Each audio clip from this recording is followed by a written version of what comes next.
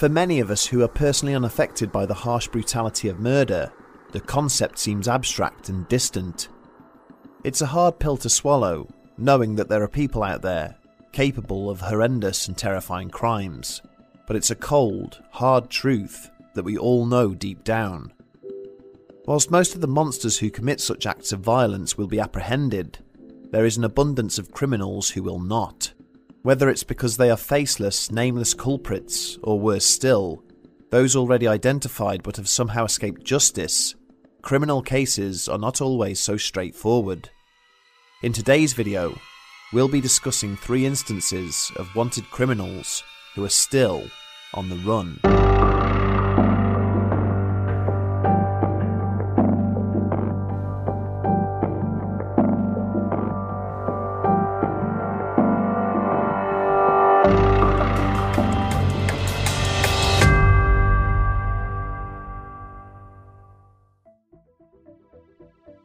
Hazel Leota Head. In August 1998, a woman calling herself Deanna Ray placed an ad in a Louisiana paper. She claimed to be green-eyed, blonde, and honest and hard-working. However, the real woman behind the ad was anything but. Her actual name was Hazel Leota Head, but she also had an abundance of aliases and was a drifter who hitchhiked around the USA, searching for lonely, well-off men to fund the lifestyle that she craved and had grown accustomed to. Hazel would often bleed these men dry of their money before moving on and searching for her next victim. That year, Hazel, still going by the name Deanna, met Charles Barker, a man who'd been recently widowed after his wife of 11 years was killed in a car accident by a drunk driver. Charles had been on his own for less than a year and spent most of his time attempting to fill the void that his wife left. Initially he tried travelling, fishing and sailing, but found that he disliked spending his time alone. Then he began to partake in gambling, which is where he met Deanna. It's speculated by authorities that he likely thought he'd met the middle-aged woman by chance, but in reality, she had targeted him. The romance quickly blossomed between them, and just days after the pair had met, she'd moved into his home. At first, Charles's children were delighted that he'd met someone, but then, upon meeting Deanna, they changed their minds. One daughter in particular, Jennifer, claimed she thought her father's new girlfriend was suspicious, and quickly believed that the woman was only after Charles's money. It wasn't long until he too believed this. Several weeks later, Charles told another of his daughters, Cindy, that he was having issues with his new girlfriend. It seemed that the honeymoon phase was quickly coming to an end. Charles didn't elaborate too much on what the exact problems were between the couple, and he said that he'd call his daughter again in a few days. When he didn't, his children became concerned. Jennifer took charge and tried to arrange to see her father, but when she received no answer from him for over a week, she asked her aunt, Charles's sister June, who lived nearby, to check on him. June and her husband agreed and were uneasy when they visited the home on September 2nd, 1998, finding that the front door was unlocked and open.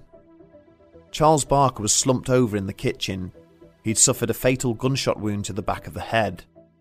According to medical reports, he'd been dead for 5 days.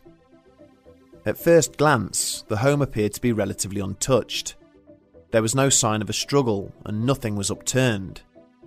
However, in the bedroom, it was discovered that the safe in which Charles kept a large sum of money, approximately $45,000, had been opened and the contents were now missing.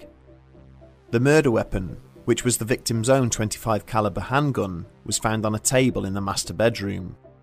It had been wiped clean of prints. The only other things missing from the home was Charles's Lincoln Town car and his girlfriend, Deanna Ray. Shortly after the murder, Charles's car was found in the parking lot of Shreveport Airport in Louisiana, where Deanna's clothes and DNA revealed her true identity as Hazel Leota Head. A background check run by police established that Hazel had been married at least 10 times, and that she had a long list of aliases. There was already a warrant out for her arrest in Lincoln, Nebraska, pertaining to the burning down of her ex-boyfriend's mobile home in 1991, where soon after she went on the run from authorities. Hazel Leota Head was born December 10th, 1949, and if alive today, she would be 70 years old. She is described as being blonde and green-eyed, standing 5'2", and weighing between 120 and 150 pounds, although with age, she could have gained weight and changed her hair colour. She has a scar near her right eye and a gap between her front teeth. She often takes jobs in waitressing and travels with truck drivers across the country. She is known to smoke, drink vodka, frequent casinos, and place personal ads in newspapers. She moves frequently between cities and towns. Sadly for the family of Charles Barker, there have been no confirmed sightings of Hazel since December 1998 at a truck stop near Wheat Ridge, Colorado, where she applied for a waitressing position. She may have ties there. Her case was featured on Unsolved Mysteries and America's Most Wanted, but neither propelled the investigation or the hunt for her any further forward. Michael Lewis Klein. Michael Lewis Klein and his 18-year-old fiancée, Jo Ellen Weigel, had been together for about a year in 1970 and had both recently graduated from Lee's Summit High School, Missouri. A seemingly ordinary couple, Michael came from a rich, prominent family, whilst Jo came from a working-class background. Despite their differences in wealth and status, the pair appeared to be happy together, and nobody suspected the darkness looming beneath the surface of their relationship. On the night of the 2nd of July 1970, the couple had arranged a date. Whilst it's unclear where exactly the couple went, to dinner, the movies or somewhere else, it's known that the two had a rather heated argument before they left the location, and the fight lasted for about 20 minutes. There are no details regarding what the pair argued about, but it seems they left together. Jo had plans to stay overnight at a friend's house after the date, but when she didn't come home the following day, her family grew concerned. They contacted the friend she was meant to be staying with, and then called Michael. He gave differing accounts of her whereabouts, at first saying that the couple had married and she'd gone to visit a relative, but changed his story when that relative told Jo's parents she wasn't with them. At this point, Michael said he didn't know where she went. The family then contacted the police, but were told that a missing persons report couldn't be filed at that time. Just days later, on the 5th of July, Jo's partially clothed body was found floating in Lake Winnebago by water skiers. The 18-year-old was clad in a girdle, pantyhose and part of a dress, and was recovered with fishnet around her body. She'd been weighed down with a concrete block and water jugs. Jo's death grew more disturbing when her autopsy showed that she'd been 4 months pregnant at the time. Her case was ruled a homicide as she'd been strangled to death. A ski rope tied around her legs was identical to the rope found on the Klein family speedboat, and it was established that the concrete block used to weigh down the body was from the home of one of Michael's friends. In Michael's car, they found Jo's hair wrapped in a towel. It had been forcibly pulled from the roots. The same day Jo's body was found, Michael Klein had left on a student trip to Europe and Israel, and he returned on July the 9th. He was immediately questioned by authorities, but took the advice of his attorney and was neither cooperative nor forthcoming with any information. It seemed the public took this as a sign of guilt, and on the 24th of July, a grand jury indicted Michael for Jo's murder, but he disappeared before he could be arrested. Authorities believe that due to the power and influence of his family, Michael attended university under an assumed name in the early 70s, and is now working in the medical field, possibly as a vet. It is widely believed that the Klein family helped their son escape justice, and unsubstantiated rumours suggest that Michael could be living in Latin America. Jo Weigler's overnight bag has never been recovered, and her parents have since passed away without ever seeing their daughter's killer prosecuted. No date of birth is given for Michael, but if alive today, he is likely in his late 60s, as he graduated from high school at the same time as Jo. At the time of his disappearance, he was 5'9", weighed 130 pounds, with brown hair and hazel eyes. It's unknown what happened to the remainder of Michael's family, but his father passed away in 1988. He did not give any indication of his son's whereabouts prior to his death.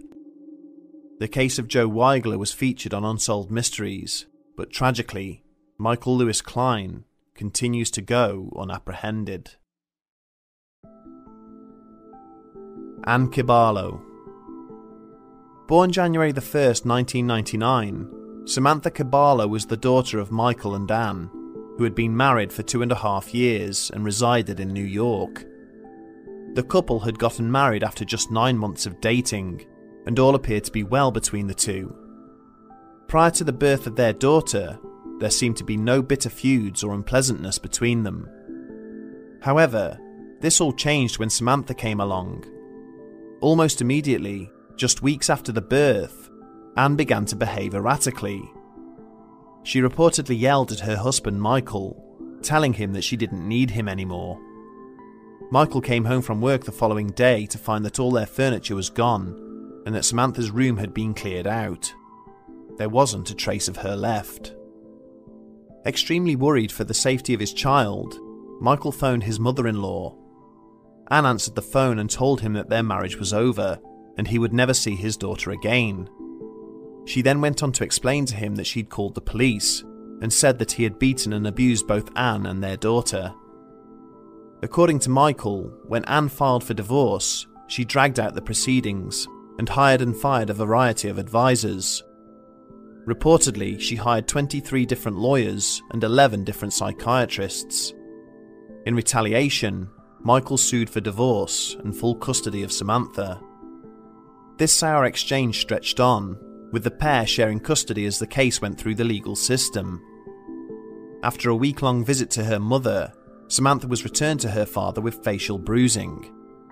Understandably angry and upset, Michael took her to a paediatrician, who said that the bruising had occurred in the last 3 to 5 days, meaning it had happened while Samantha was in the care of her mother. Soon a court-appointed psychiatrist evaluated the pair's fitness as parents, but it was not determined how the bruises on Samantha's face occurred.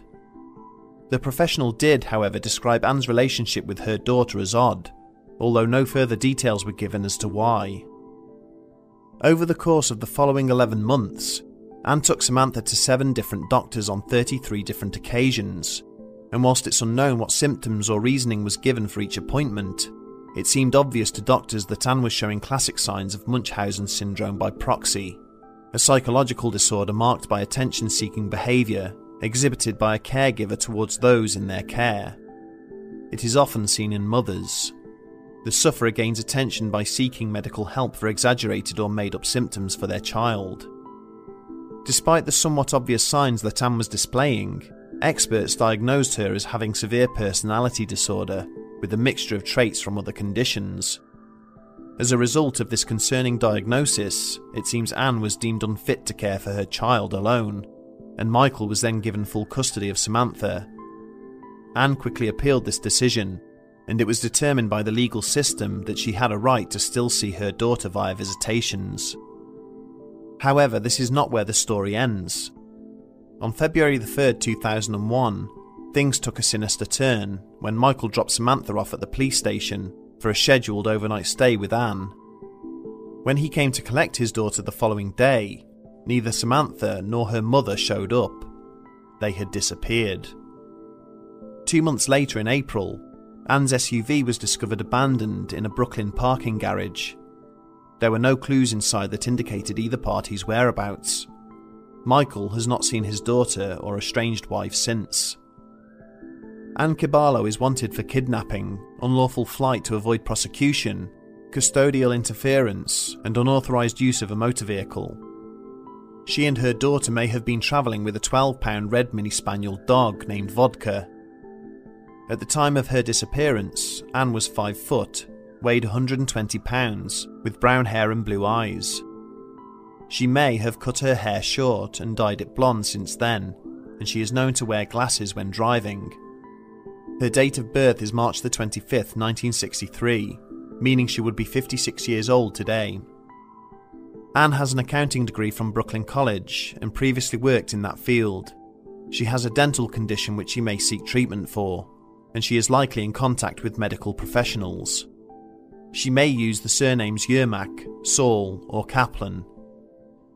It is believed by authorities that Anne had been purchasing prepaid calling cards at a convenience store for months prior to the abduction of her daughter, as her mobile phone and credit cards have not been used since the disappearance.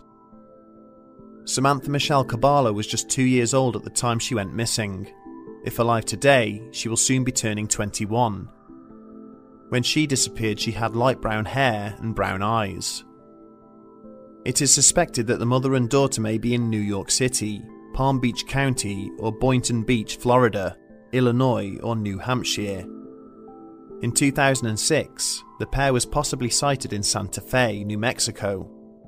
Whilst it's not confirmed, the witness is believed to be credible.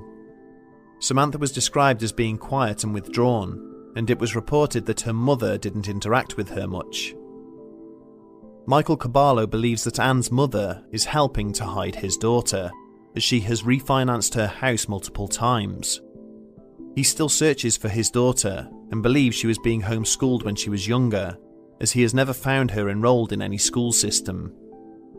It's been 18 years since he last saw his child, but tragically, there have been no new leads in the case, despite being featured on the TV shows Unsolved Mysteries and America's Most Wanted.